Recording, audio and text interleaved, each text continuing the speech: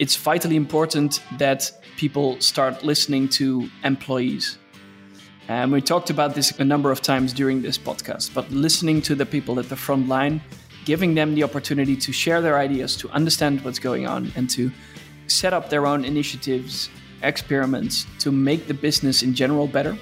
The results that it might bring you as an organization, and even as an individual leader of such an organization, are quite extreme. So I would recommend everybody to at least give it a try and to start understanding how you can become this new type of organization where you truly leverage the motivation of people.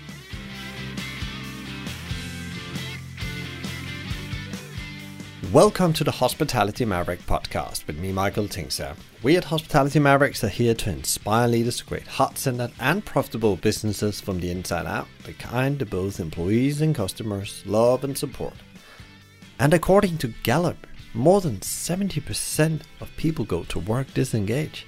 And why is this so important in these times of hardship and trying to navigate our organizations through the storm of the pandemic?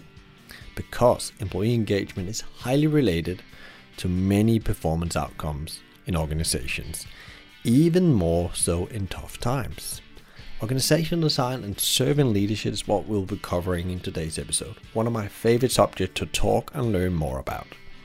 So I'm super excited about today's guest, Pim Demoter, co-founder from Corporate Rebels. Pim and his co-founder Jose Menard decided to leave their corporate jobs due to they were frustrated about working in outdated workplaces and characterized by heavy bureaucracy and the lack of engagement. They set out on a journey to find out what does the best of the best organization do to create workplaces where people thrive and grow in. Pim shares how they got started making a bucket list of organizations they wanted to study and visit to make sure they were the real thing. We discuss a number of trends that are transforming the way we work and how organization and its leader needs to evolve and adapt. We also touch on how the pandemic is in a progressive way of changing the way we work and could potentially be a stepping stone in the right direction if we all embrace it on the other side. Pim gives some real great live examples of organizations like Zimmerman, Birdsong, and Vickers Wheel, who are all changing the landscape, not only the way they work, but also the way they perform as a business. There are super insights in here and practical advice on how to get started building an organization not only make business sense, but makes a positive impact on your people, the community, and the planet. If you, like me, are super passionate about how to build great organizations and team, please book a chat with me on hospitalitymavericks.com. I'm always happy to talk. Grab your notebook and coffee. I guarantee you will learn something new about how to lead your organization better and different in the new paradigm. Enjoy.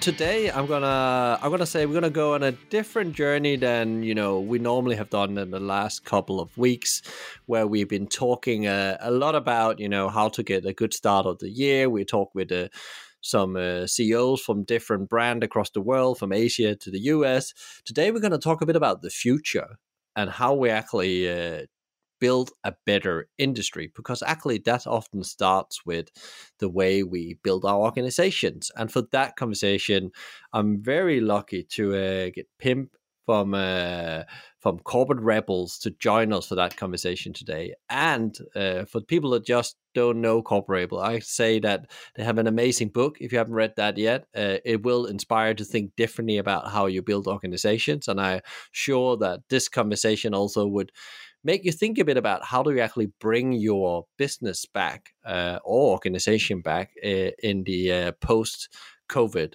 world. But with that said, welcome to the podcast, Pim. Good afternoon. Nice to be here. For people that, I mentioned that, Corporate Rebel is definitely something I know a lot about. I'm reading a lot. I've been talking a lot about you as well and referred you to on the podcast. But for people that hasn't picked up who you guys is and the journey you're on and what you're trying to solve here in the world and what you're passionate about, can you just give them a brief overview, the elevator pitch of Corporate Rebels? Yeah, so it has become something that we never expected it to be. So let's start from the beginning. We started Corporate Rebels 5 years ago. So actually, this month is our 5-year anniversary. And 5 years ago, we started from a point of frustration. So Joost and myself, Joost being a good friend of mine already since we were 12 years old, we were doing different jobs back in those days. And we were working in organizations doing the thing we had studied for. So Joost being a nanotechnologist, myself being an industrial engineer. And we worked in companies doing exactly the thing we had studied for. But we weren't happy at all. So we liked the work we were doing when you look at the content, but we didn't like the way the work was organized. So the companies that we worked in were, at least to us, super frustrating in how they organized their work. So the fact that there was a manager who was telling you exactly what to do, the fact that there was no freedom to, for example, determine your own working hours, or there was no opportunity for entrepreneurship to come up with any creative ideas because the company just wanted you to do things exactly according to the rules, so they could be, at least they were thinking, as efficient as possible.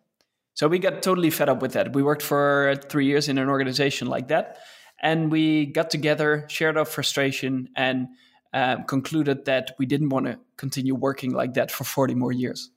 So we couldn't picture working in such organizations for any longer than those first 3 years. So we decided to quit, and we came up with the idea to travel around the world to visit the world's most progressive organizations. And with progressive, we kind of meant organizations that were really doing things differently. So we wanted to research companies that were doing the opposite of what we had experienced. So we wanted to visit organizations where employees had lots of freedom, where they didn't have those strict hierarchies, those huge amounts of bureaucracy. So we were looking for kind of the rebels within the business world to understand how companies can actually work different, so people become more motivated and engaged at work. So that's how we started 5 years ago, and we've been traveling around the world for 5 years, except for the past 10 months, of course. We've been traveling around a lot to learn and to visit these organizations, but also to learn from academics, CEOs, entrepreneurs, to understand how work can be organized in a better, more fun way. So in short, we say that we're all about making work more fun. The longer version, of course, is much more in-depth than that.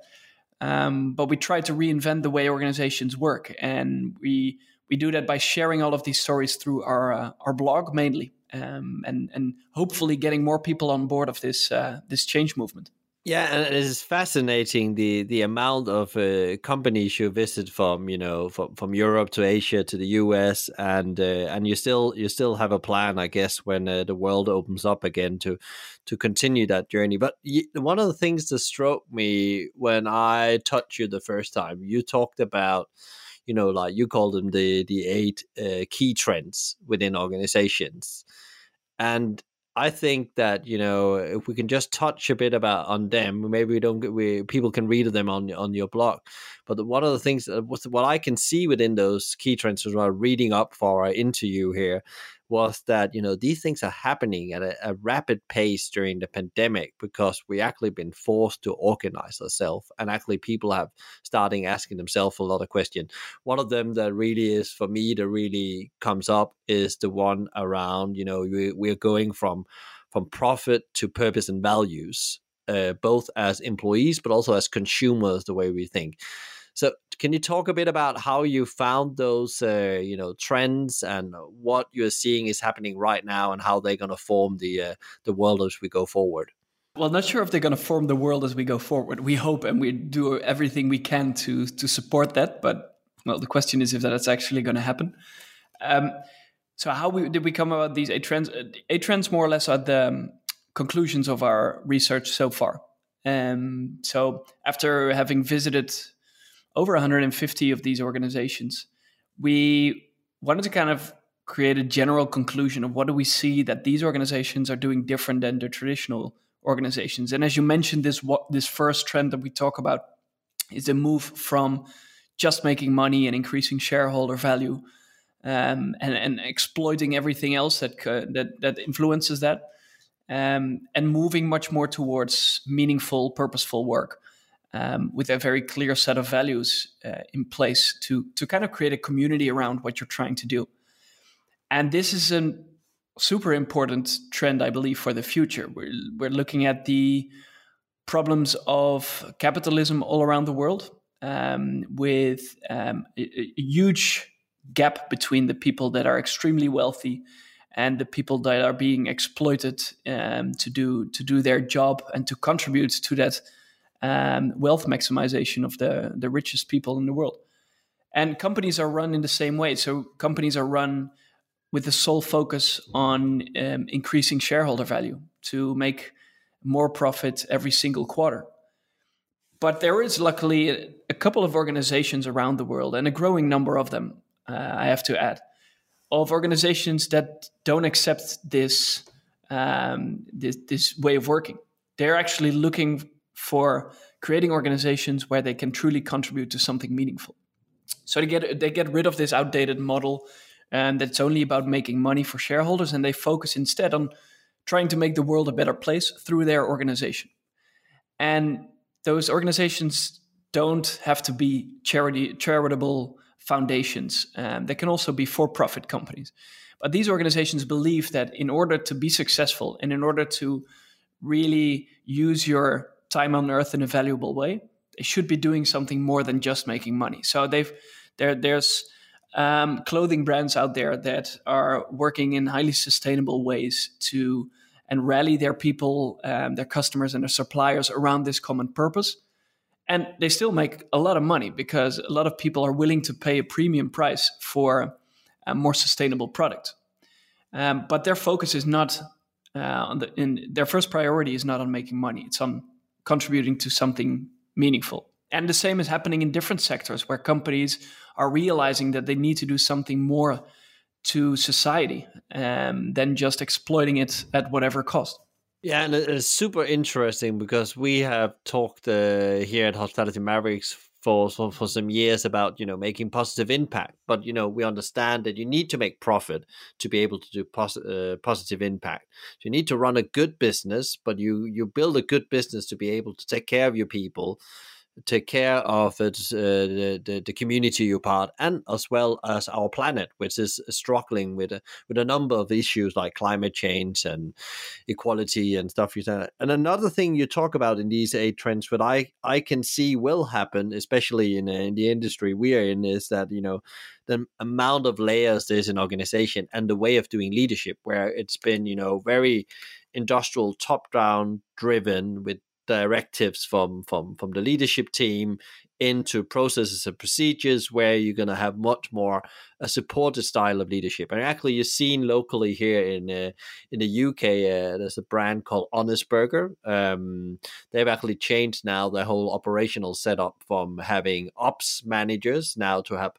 ops coaches that actually go out and help. And I think they are trying to do what we call self-management out of those organizations. Can you talk a bit about how what you've learned on that journey from the organization that is very top-down to become a bit more supportive in the way they run their leadership approach? Yeah. So first, maybe going back to that purpose very briefly, to add a bit to what you were saying, like these companies also need to make a lot of money.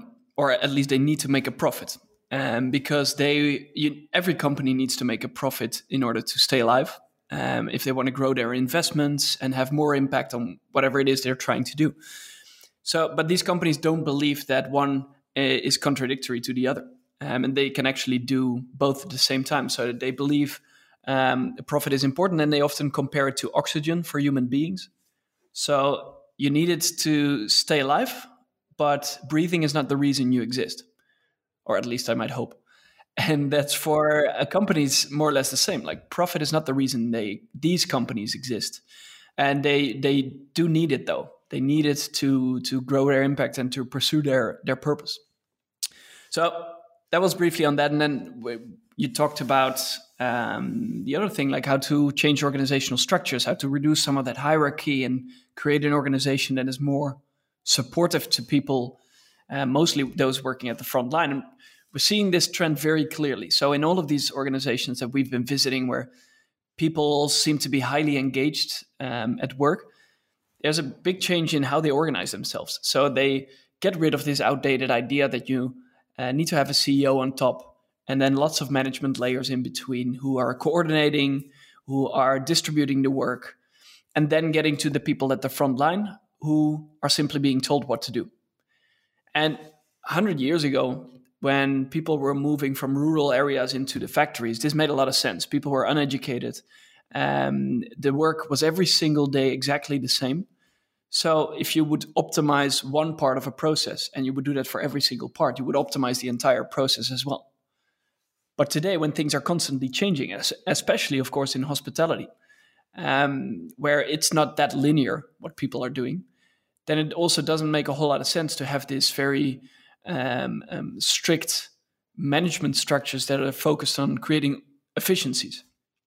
So we see that many organizations get rid of that, and they form into what we call a network of team structure, where you have small teams, mostly of 10 to 15 people, who kind of organize themselves as if they're running a separate company. So these big organizations split up into smaller, highly autonomous entities. And within those autonomous teams or entities, people have a lot of decision-making power. So they can make investments themselves, they can hire people themselves, they can fire people, they can make their own decisions on what strategies to pursue. So it kind of becomes, instead of this one big organization where everything's dictated from the top, it's replaced with a network structure where every single team can kind of make their own decisions, as long, of course, they live true to that purpose and the values of the organization. But a lot of autonomy is given to those frontline teams to actually make sure they can respond more quickly to changing customer needs. And it's super cool to see, because if you go to organizations like that, and one interesting example that I'm sure you would love to talk about is Zingerman's in the United States. So it's a community of businesses working in hospitality. So they have restaurants, grocery stores, and it's based in Michigan. And the interesting thing about them is that they're split up into also this network structure. So they have lots of different businesses that are part of this community. And every single business is more or less run as if they are really completely running their own business. So it has an entrepreneur and it has a lot of people working in, for example, one of those restaurants that we visited that have a lot of decision-making power in how they're running their organization. From the people at the top of that organization, that restaurant, also to the people working at the front line. They have a lot of shared decision-making. So it's a really cool example of an organization working like that, where you can really see that if you give people that autonomy, if you give them that freedom and that responsibility, it can be very beneficial to not just their motivation, but also to the success of a business. It's super interesting when you give the power to people, and you they have in Zimmerman's one of the things I read, I can remember there was a book or one of your blogs, and also studying them because that is one of the few hospitality businesses I have heard about, in the last 10 years that really have a different way. They have this like open book management principle. So all the finances is available for everyone. If you're the KP working in cleaning the dishes, or you are the managers of the store, you have like access to that, and you actually discuss this on a weekly level. Can you talk a bit about that principle? Because I think that will be maybe the biggest game changer for many. They could actually do quite quickly because they have these numbers, but they don't share them. It's very easy. It's a mentality thing. It's a mindset thing that you want to give the front line the numbers so they know how we are doing financially. Yep. Yeah, and also it's often it's just because people are not used to doing it and being so open about their financials, they also don't think that could be a solution to bring more people into what they're doing and increase engagement and motivation. But the story of Zingerman's was really cool. So we went there, I think it was 4.5 years ago. So one of our first trips to the US to research companies over there, and we went to visit Zingerman's because we heard this story, and I think we heard it in your native country. It was in Copenhagen, where we went to a conference, and we heard about this guy, Ari Weinzweig, who was supposed to be the CEO of this company called Zingerman's. And apparently, even though he was the CEO of a company of about 700 people, we heard that every evening, or almost every evening, he walked around in one of the restaurants with a jar of water to walk along the tables and to give water to the guests, or to pour water to the guests. And we thought, well, this is probably such an American story. That is, he did it maybe once or twice, and now it has become this myth of this CEO that is still such a normal person that is just wandering around the restaurant floor doing one of the jobs that is least appreciated in US restaurants. So we went there, and we went a day before we were actually supposed to meet him.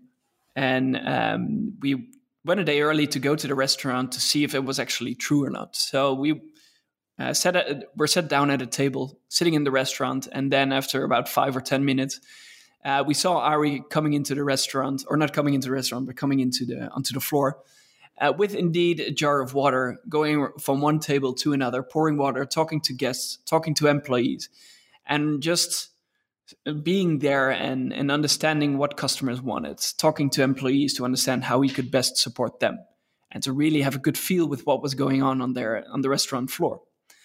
And afterwards, he came to talk to us, and we asked him, of course, the days after also a lot of questions on why he was doing this. And he said, well, in the end, the people that are working for me or for my organization are the ones that are actually doing the work. Me as a leader, I should just be there to facilitate whatever it is that they need to be successful. If that is wandering around to understand what customers want, to understand what employees want, that's what I need to do as a leader. And it's really cool because we saw the same mindset and the same approach, not just in that, but also in the onboarding meetings where he was personally around every single month for new people who joined the organization, always telling the story about why they started, how they started, and constantly being there as really the supportive leader. And as you mentioned, also in the open book management sessions. And so we joined one of those sessions in one of the restaurants. And we were there, Ari was there as well, and about 25 other people. And we were just sitting in the back together with Ari, not participating, just watching. And there were people there sharing all the most important numbers of that week for that specific restaurant. So they talked about customer satisfaction numbers, the main issues that they run into while helping their clients. And they were talking about the profit, the revenues, the costs also on specific levels, so they could actually see how they were spending their money as an organization. So it was interesting to see because nobody of us, Ari didn't participate, the leaders of that restaurant didn't participate, but there was, at one point, there was a guy who was cleaning the dishes, who was actually standing up and sharing a part of giving openness to a part of those numbers. So there was this young guy who was about, I think, 17 or 18 years old, who was sharing the revenue and the profit numbers of that week. And afterwards we talked to him and he said, well, if you would have asked me this a couple of months ago, I would have laughed at you for thinking that I would be taking on such a position because I was just here to clean the dishes. He said, but they trained me and they showed me how to read a balance sheet, how to read a profit and loss statement, and how to also influence the numbers. So everyone in that organization, all of those 25 people out that were in that meeting had a good understanding of how much money was coming in, how much their clients appreciated the work that they were doing, and also how they were spending all of that money. So they came up with all kinds of ideas to save costs or to invest in new equipment. And those decisions were not made by managers, but those decisions were made by the people working in the restaurant. And this was the beauty of it, because you could see the engagement of everyone in that organization, even that young guy that was cleaning the dishes. And you could see the engagement and you could see the involvement also in making decisions. And this is, of course, completely different to what you're seeing in most traditional organizations, where people just do their job. They do what's expected of them and what they've been hired for, but they're not really thinking beyond their own job description because they're not rewarded for it. They're not engaged to do it. And they're not actively involved by people in management positions. So it's a big change from what traditional organizations look like. But this example shows how powerful it can actually be and how it can really engage people into whatever it is that the organization is trying to do. Yeah, and I think you told it so well, Pim, because this is one of the things I think you could do right now if you are running a hospitality business. You could start preparing yourself how I'm going to implement just this one practice, because we all understand business has to make profit. But I believe, because I've seen this doing this maybe 20 years ago, similar kind of setup when I was running restaurants and cafes, where they actually got that permission and actually understood that when you spend 10 hours extra on labor, it has a consequence. It will impact your bonus, your shared bonus. And people actually really get engaged in that, but often they just need a bit of training in understanding the framework they work within. And because a P&L is not different, that's plus and minus. And they've learned that in school. And you said in the beginning, like, people are much more educated today. And lots of young people, they know much more about you, and they can Google things much faster than yourself. So it's just about using that, brain power as well in your organization as innovation to help you find solutions on your problems. And I think that's another thing. You can really tap into some very clever people that maybe in hospitality is there for a short period while they're studying, or they are through some life phases where they're trying to meet ends or save up for traveling, but they can really impact your business in a positive direction. Yeah, I agree, and I think it's a quite an easy thing to do, as you mentioned, and it's two things. So first of all, creating proper transparency around these the most important things for your business, and educating people to understand them and how to act upon them. And if you do this on a regular basis, and if you give people the opportunity to improve upon these ideas, to come up with their own solutions, this is a very simple thing that can really grow the engagement. I used to work in restaurants as well during my study, and before that as well in high school, and you could notice a big difference between different restaurants. If they weren't involving you at all, also your engagement would go down dramatically. And we'd just come in, do your shift, nothing above and beyond, but you would just do the thing you were hired to do, or the minimum amount of work you should be doing to get your paycheck. And this is such a shame, because we're wasting so much potential and so much, as you mentioned, brain power of people. And there are some easy ways to actually fix it and to be more successful and be much more fun organization. Yeah, no, there's no doubt about we know that the Gallup says, and you quote that often as well. I think it's 83 or 80% of the workforce worldwide is disengaged, and that's a problem. If you want to use your business not only to make profit but also make an impact, you need to get them on board. You need to start somewhere. But I just think it's such an easy win if you can mentally, start thinking about, I cannot share them the financial numbers, because then what power do I have? Then you have all the power in the world. You can really start growing your business and actually focusing on the things you should as a CEO or a leader of a business. There's another trend I would like to touch on, because a lot of people in this time, and a lot of leaders, we are, and I know myself, I'll jump into this as well, you try to predict and plan. And this is like the old school. This is how I was trained at university. That was how I learned when I worked at McDonald's. We can predict things. We can adjust the machine, and we can do strategy development. We have data and so on. But now we end in this world. The pandemic is a clear sign of how the blanket has been ripped under us. And suddenly we just have to adapt and test. And I think the people I work with and the different organization I'm involved in, and businesses I had that's been through struggles, we have actually really had to embrace in the pandemic the plan and adapt, and actually the bottom-up approach of finding solutions to actually just be able to survive. What did you see pre-pandemic, and also now with this, kind of approach, the more agile way of working, to put a acronym on it?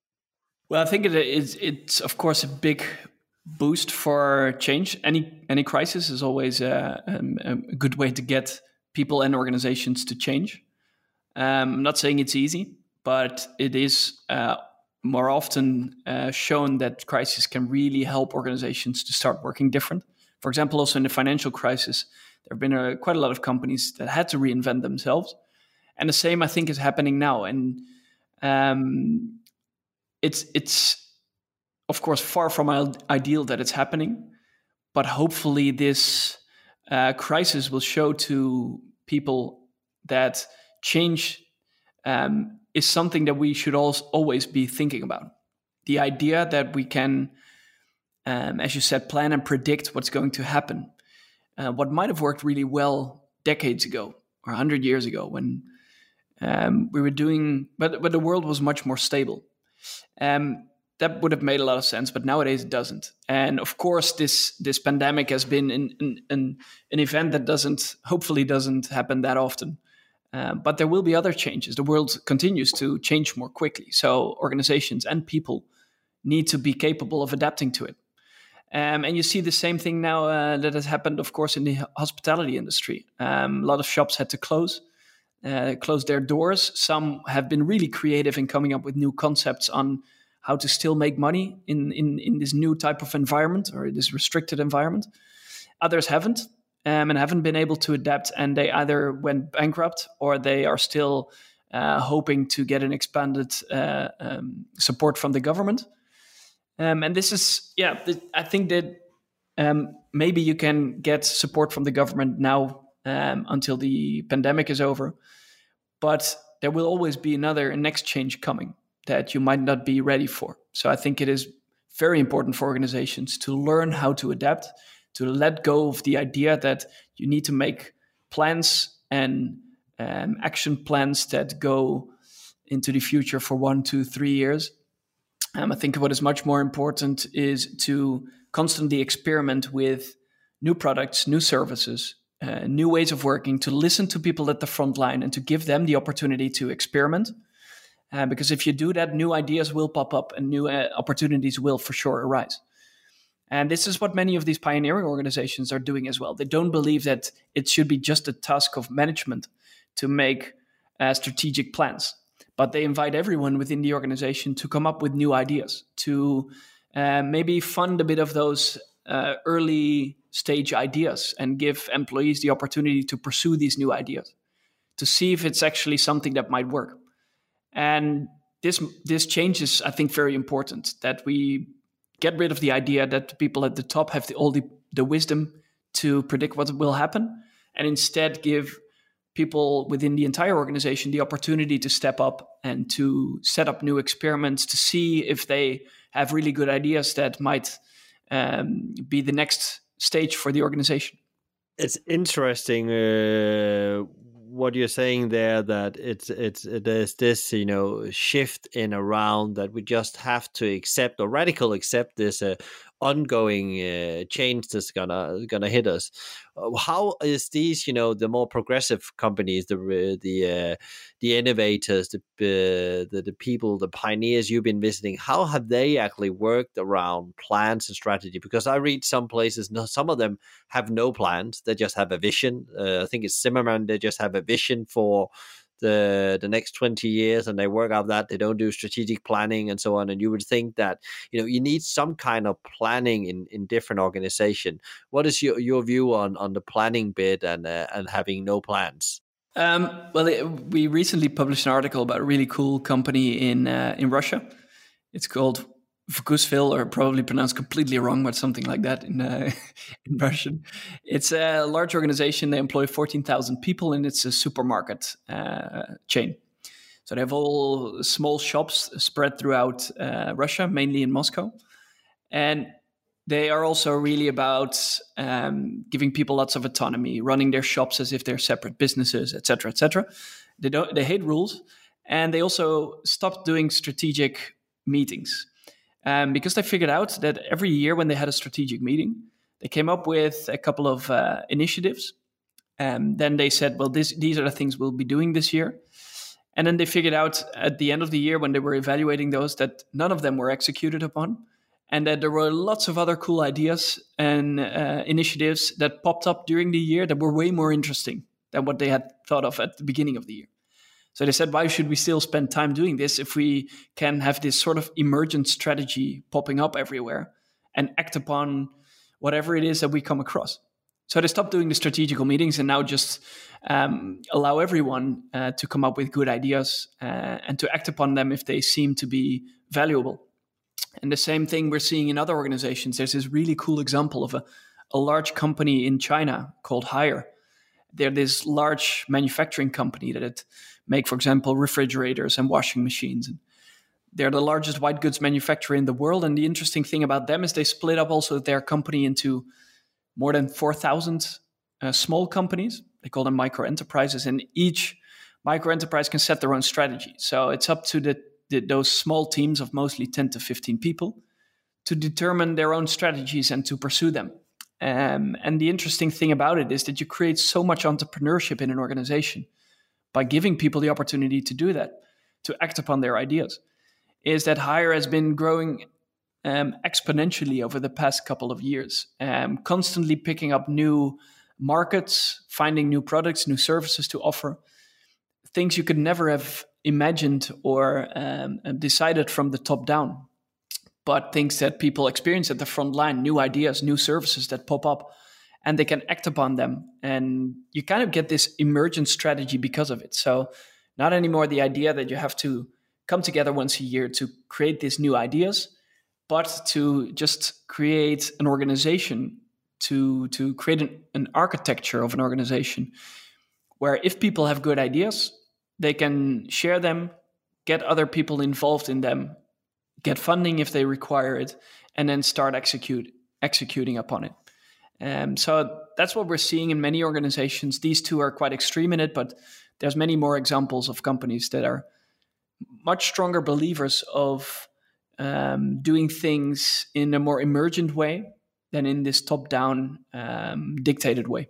It's interesting now because now you've just mentioned two very big companies, because a lot of people, when you talk about self-management and having a more transparent and bottom-up organization, think that can only happen in small team. But actually, the interesting thing you're saying there, it's about how you, from the outset, organize yourself, because actually you create an ecosystems of a lot of small companies.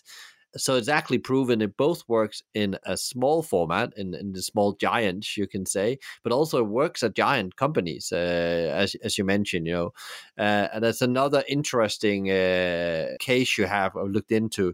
I don't know if I'm pronouncing this right, but Buurtzorg in the Holland, a care company. It's very close to what hospitality about. There's a lot of people involved, and there's a lot of things that needs to be coordinated. Can you talk a bit about what is that you have learned from them as well? Because that's interesting. That's a very big organization within Holland, but also the way they work and how they actually get autonomy to these small teams as well. Yeah, the pronunciation was quite right. Buurtzorg. Buurtzorg. At the end. So it literally means neighborhood care. So they provide home care nursing to people. So they come into your home to treat you if you are unable to go to the hospital yourself. And the interesting thing is it was founded in 2006, also from a point of frustration where the founders had experience of working in traditional home care nursing organizations, being part of these strict rules, the idea that nurses should be told what to do and how to do their job. And they wanted to get out of that and set up their own organization organized around the autonomy of nurses. So they started with 4 people and have now grown to 15,000 employees. More than 1,000 self-managed teams, and they're organized still very much in the same way. So the interesting thing is that every team of 10 to 12 nurses is responsible for one specific neighborhood. So big cities might have various neighborhoods and various teams. Small villages might have one specific Buurtzorg team that supports that community. And the 10 to 12 nurses are responsible for doing all the work themselves. So there's no managers in the entire organization. And the nurses are expected to hire, to fire, to make their own decisions, to plan their work, to execute their work. All of that needs to be done by the team themselves. So it's all very locally organized. But you still have of course, big organization. So it's 15,000 people. As I said, no managers, just about 25 coaches that support the teams whenever they run into problems they cannot solve themselves. And there's about 50 people in headquarters. But those people are just there to facilitate administrative processes, to, for example, negotiate with the insurance companies, all that kind of stuff that needs to be done by and that they don't want to bother the teams with. So the interesting thing about the organization is that their people are much more engaged if you compare it to traditional home care nursing organizations. Employees are happier. Patients are happier, and patients are actually cured faster at Buurtzorg than at other home care nursing organizations. So they do their work more efficiently as well. And their costs are quite a lot lower, especially their overhead costs, as you can imagine. So because they have such a small headquarters, their overhead costs are 67% lower than traditional counterparts. So doing it quite well. And that's why also their model is spreading around the world and gaining quite a lot of momentum. So once again, the same formula, right? Split up into smaller teams that have a lot of autonomy, that almost feel as if they're running their own business, that can still leverage the size of the bigger organization with, for example, knowledge sharing and training, etc. And where the nurses themselves and the people themselves have a lot of decision-making power. So we see time and time again this same kind of formula for organizations to work differently and to really leverage that motivation of employees. That's profit, 66% saved head office cost, because that's been one of the massive issue for larger hospitality businesses. They had to have very expensive head office structures in place to get what they want the frontline people to do, or create things, or making plans, strategies, campaigns, and so on. And it's going to be very difficult to see that you can afford to have the same kind of infrastructure as we go forward. So therefore, there's another good reason to look at them and study them, because of course you can't, but I think maybe you can put a bit of weight on this as well, Pim. But because I always say you can't copy what somebody else do one-to-one, but you can get inspired, and you need to find your own ways and work around the framework, because there's not like a roadmap of how you do this, and then you are a self-managed organization. I don't know what your learnings has been. Yeah, I fully agree. Look, the aim also shouldn't be self-management. The aim shouldn't be this new type of organizational structure. The aim, I believe, should be to find a way to truly motivate people and to give them the opportunity to use their skills, their talents, their creativity. And there's a lot of ways to go about it. So none of the organizations is the same that we've been visiting. They all find their own way to make it work. And instead of copying their practices or copying their structures, it should be about understanding what the principles behind them are. So why would you organize in this way? And what are the main principles that are underlying these structures? You can try to implement those, but you will have to find your own structures, your own processes, your own practices to actually do it. And it depends on what kind of organization you are, how big you are, which culture you're working in, what kind of people are working in your organization. So there's no fixed formula.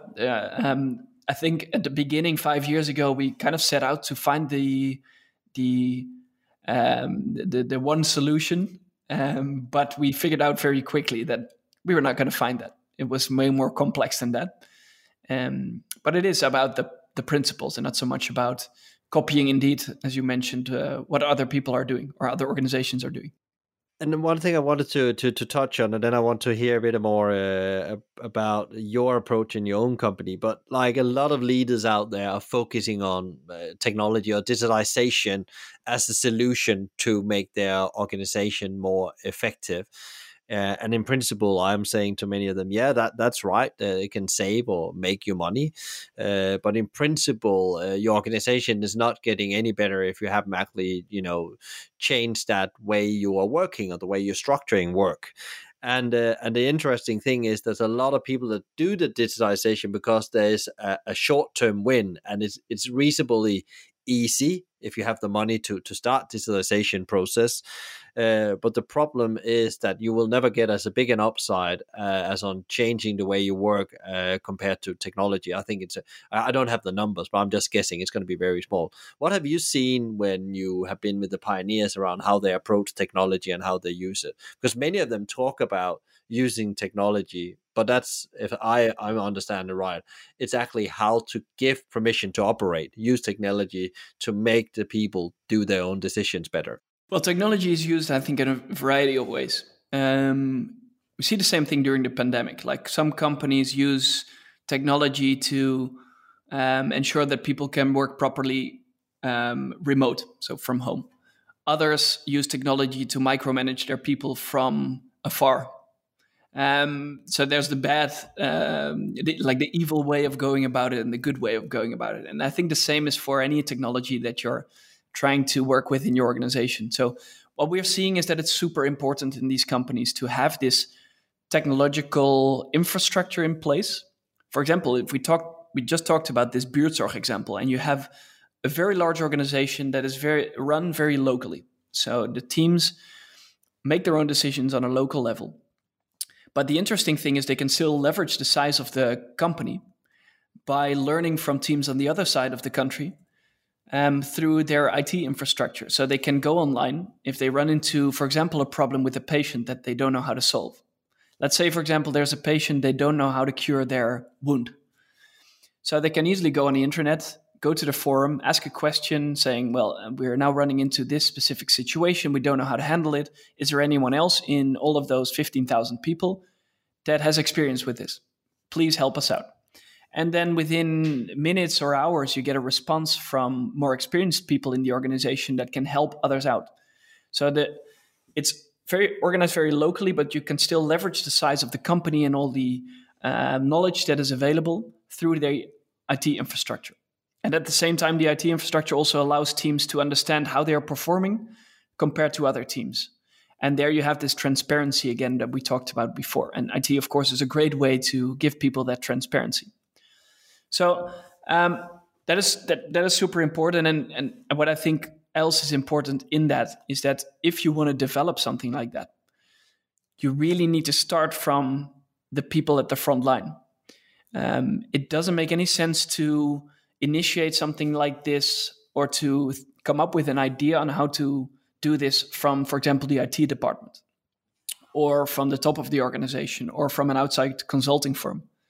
There's nobody who can tell you how to create such a IT infrastructure better than the people at the front line. So ask them, what is it that you need from us to be able to do your job in a better way? How can we give you information so you can make better decisions? All these kinds of questions that are super important to make sure that it's not just this solution that sounds nice in theory, but that it also actually works in practice. And a lot of companies are overlooking this. They just buy this tool that's already available online, take it off the shelf, force their people at the front line to start using it, and then they expect magical things to happen, which I can tell you in most cases is not. They often fail, those projects. I can tell that 100% because I've done that mistake myself. So it's a good way to learn it. It's a good way to learn it. A very painful one, by the way. So if we take, you're preaching, or I wouldn't call it preaching, you're informing the world, you're educating the world about this. How do you, and I know you're building a little team yourself, are you taking your own medicine? No, we're organized super traditionally with lots of command and control. And no, just kidding. We're, of course, we have to do it. We hate it if organizations talk about it and don't do it. So just as if they're like, they put up this charade showing that they're doing great things and very people-oriented and then not really doing it. So we try to do it as much as possible. And it's hard. So we're constantly learning how to do it in a better way. As we grow our team, we need to make new changes and constantly adjust. The past year, of course, we had to make big changes as well. Not just in the products and services we were offering, but also in the way we were working ourselves. So we're constantly experimenting. At the moment, for example, let me share a couple of the exotic things that people always like. For example, we set our own salaries, not just us as founders, but also the other people working in the company. We're still quite small, so we're about 6 people at the moment. So it's a lot easier because we are small, of course. But everyone can do it. So even the people that joined last year, at first you have 6 months of a more traditional contract, and then you can set your own working, or you can set your own pay. You can also set your own working hours, your working location, kind of craft your own ideal job based on your talents and your skills. There's no formal management structure in place. So we do quite a lot of things, I think, that we're talking about as well. At the moment, we're working on a couple of things to improve it. It might also be nice to share. So as we're working more and more remote, especially, but like Holland wasn't in that big of a lockdown before. So we called it the intelligent lockdown in the beginning of 2020 or in April 2020, which was nothing more than like we advise you to stay at home as much as possible. And nowadays we're also in a more strict lockdown. So now we also have to work more remotely. And the longer you work remotely, the harder it is, or at least we feel that, to keep momentum up, to constantly understand who's working on what, to appreciate who's working on what. So we're at the moment experimenting with a new tool, and we're trying to create more transparency around who's doing what, and also making the communication more easy when you don't have the opportunity to see each other in person. So that's an ongoing experiment, and at the same time, we're also setting up a new kind of dashboard to show the most important numbers and to create more of this open book management vibe in a more real-time way. So we have been doing open book management sessions every month where we share all of the financials with everyone, go through the costs levels, the revenues, all of this. So we've been doing that for quite some time already, for a couple of years. But now we're working on a more real-time dashboard that shows how much people are visiting our website, how much engagement we have on social media, how much revenues we're getting, how much costs are, where our cost levels are. So to make it more dynamic, and also to do not need that monthly meeting to go through those financials and to have it more real time available for everyone. So we're constantly experimenting still and trying to do it in a better way. And that's interesting. By putting in real time, then you don't need a meeting, another meeting that could be cut out, because meetings is a thing we haven't talked about. Let's stay away from that. That's a subject in itself. Meetings. As an entrepreneur, you hate meetings because you're not getting anything done. Yeah, we're quite religious about minimizing them. So these things are also focused on that. Yeah. Yeah. Great idea. What is within that, been on that journey, what is the biggest failure you have done yourself? Where were you like, wow, that was a learning on trying to become a bit more self-organized or creating the best place to work? Well, we make all kinds of mistakes. We don't really make a big fuss out of it. So we share them on a weekly or monthly basis, and then that's kind of it. But the biggest mistake we made, I guess, is the one that we set up a separate company to do the consulting work. We called it Revolt by Corporate Rebels. And they were going to be like the people who were going to put it into practice within organizations. So we hired a bunch of people to start working on that, or they actually set up their own company within, like underneath our umbrella. And it worked really well, but we weren't. I think there was like not enough understanding from us what it really needed, both in terms of skills and talents, but also in terms of how to approach it. So the consulting business is a weird business, and we weren't big fans of it, but wanted to have this kind of business inside our kind of ecosystem. But we learned a lot of lessons doing that, in kind of setting up a new business while we were already setting up ours, by finding a good service for the market. And we succeeded quite a lot in that, and unfortunately we had to stop because the team they weren't believing very much in their future as a company. So we learned a lot of lessons there over the past 2 years, I guess. And now we decided or already 10 months ago, we decided to stop, 12 months ago. So that was a really big learning for us on a number of factors. And we took quite a lot of those learning into our own company. So about communicating more openly, becoming way better at giving feedback and being more transparent about what you thought about other people's work. And I think we've become really a lot better because of it. It was a painful lesson that we learned, but it was really valuable for us to learn already after a couple of years. Yeah, thank you for sharing that, because that's nothing, your mistakes you learn more from than your successes. And if you can take those failures and adapt them into a new way of working and organizing yourself, I think that has massive value. where do you get your inspiration from? I guess you get your inspiration from the people you visit, but do you have like, your, as a company, do you have like a group of gurus or people that these are the people you go to evolve your business? Yeah, we actually do that on a continuous basis, and I think those people or organizations are different for every individual here. So some are more attracted to the more freedom-oriented workplaces. Others are more attracted to purpose-driven workplaces, and I think the mix is quite nice. So we constantly keep learning from these companies. So we, as part of the research that we talked about, like that's an ongoing thing. So every month we talk to new organizations that we've come across to learn from. Even now that we can't travel, we're still talking to them online and learning how they're running their business and how they adjust to this crisis. And so it's really interesting. And you notice if you don't do that often enough.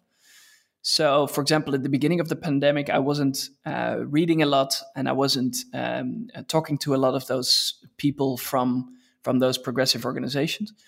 And it's you already feel kind of your own momentum or your own motivation going down a bit. And if you pick that up again, and it's vitally important, we really learned that you get so much better ideas. You become more motivated and more engaged with what you're doing. So. To us, this constant learning from others is super important in becoming better ourselves and also in having a lot of fun at work. Super. In the end of the podcast, I always ask this question because it's good to give some takeaways to people out there. So I'm more thinking about leaders out there in the hospitality, restaurant, retail industry. What are your top 3 advice for them in this moment? Because it is a difficult time, and we all have to acknowledge it's really hard, and it's really a sector that's been hit during the pandemic are now in a very crucial phase. What would your top 3 advice be to them? Well, first of all, let me share that I don't have any specific knowledge of what's going to happen in the future. And I also don't want to pretend as if I know what the people in the hospitality industry should be doing. I think that's important to mention because there are way tougher areas at the moment than we are. What I do think that is important and that is applicable to any business around before, during, and after the pandemic is that in order to run a business in a better way, in a more human, in a more engaging way, it's vitally important that people start listening to employees to a higher extent.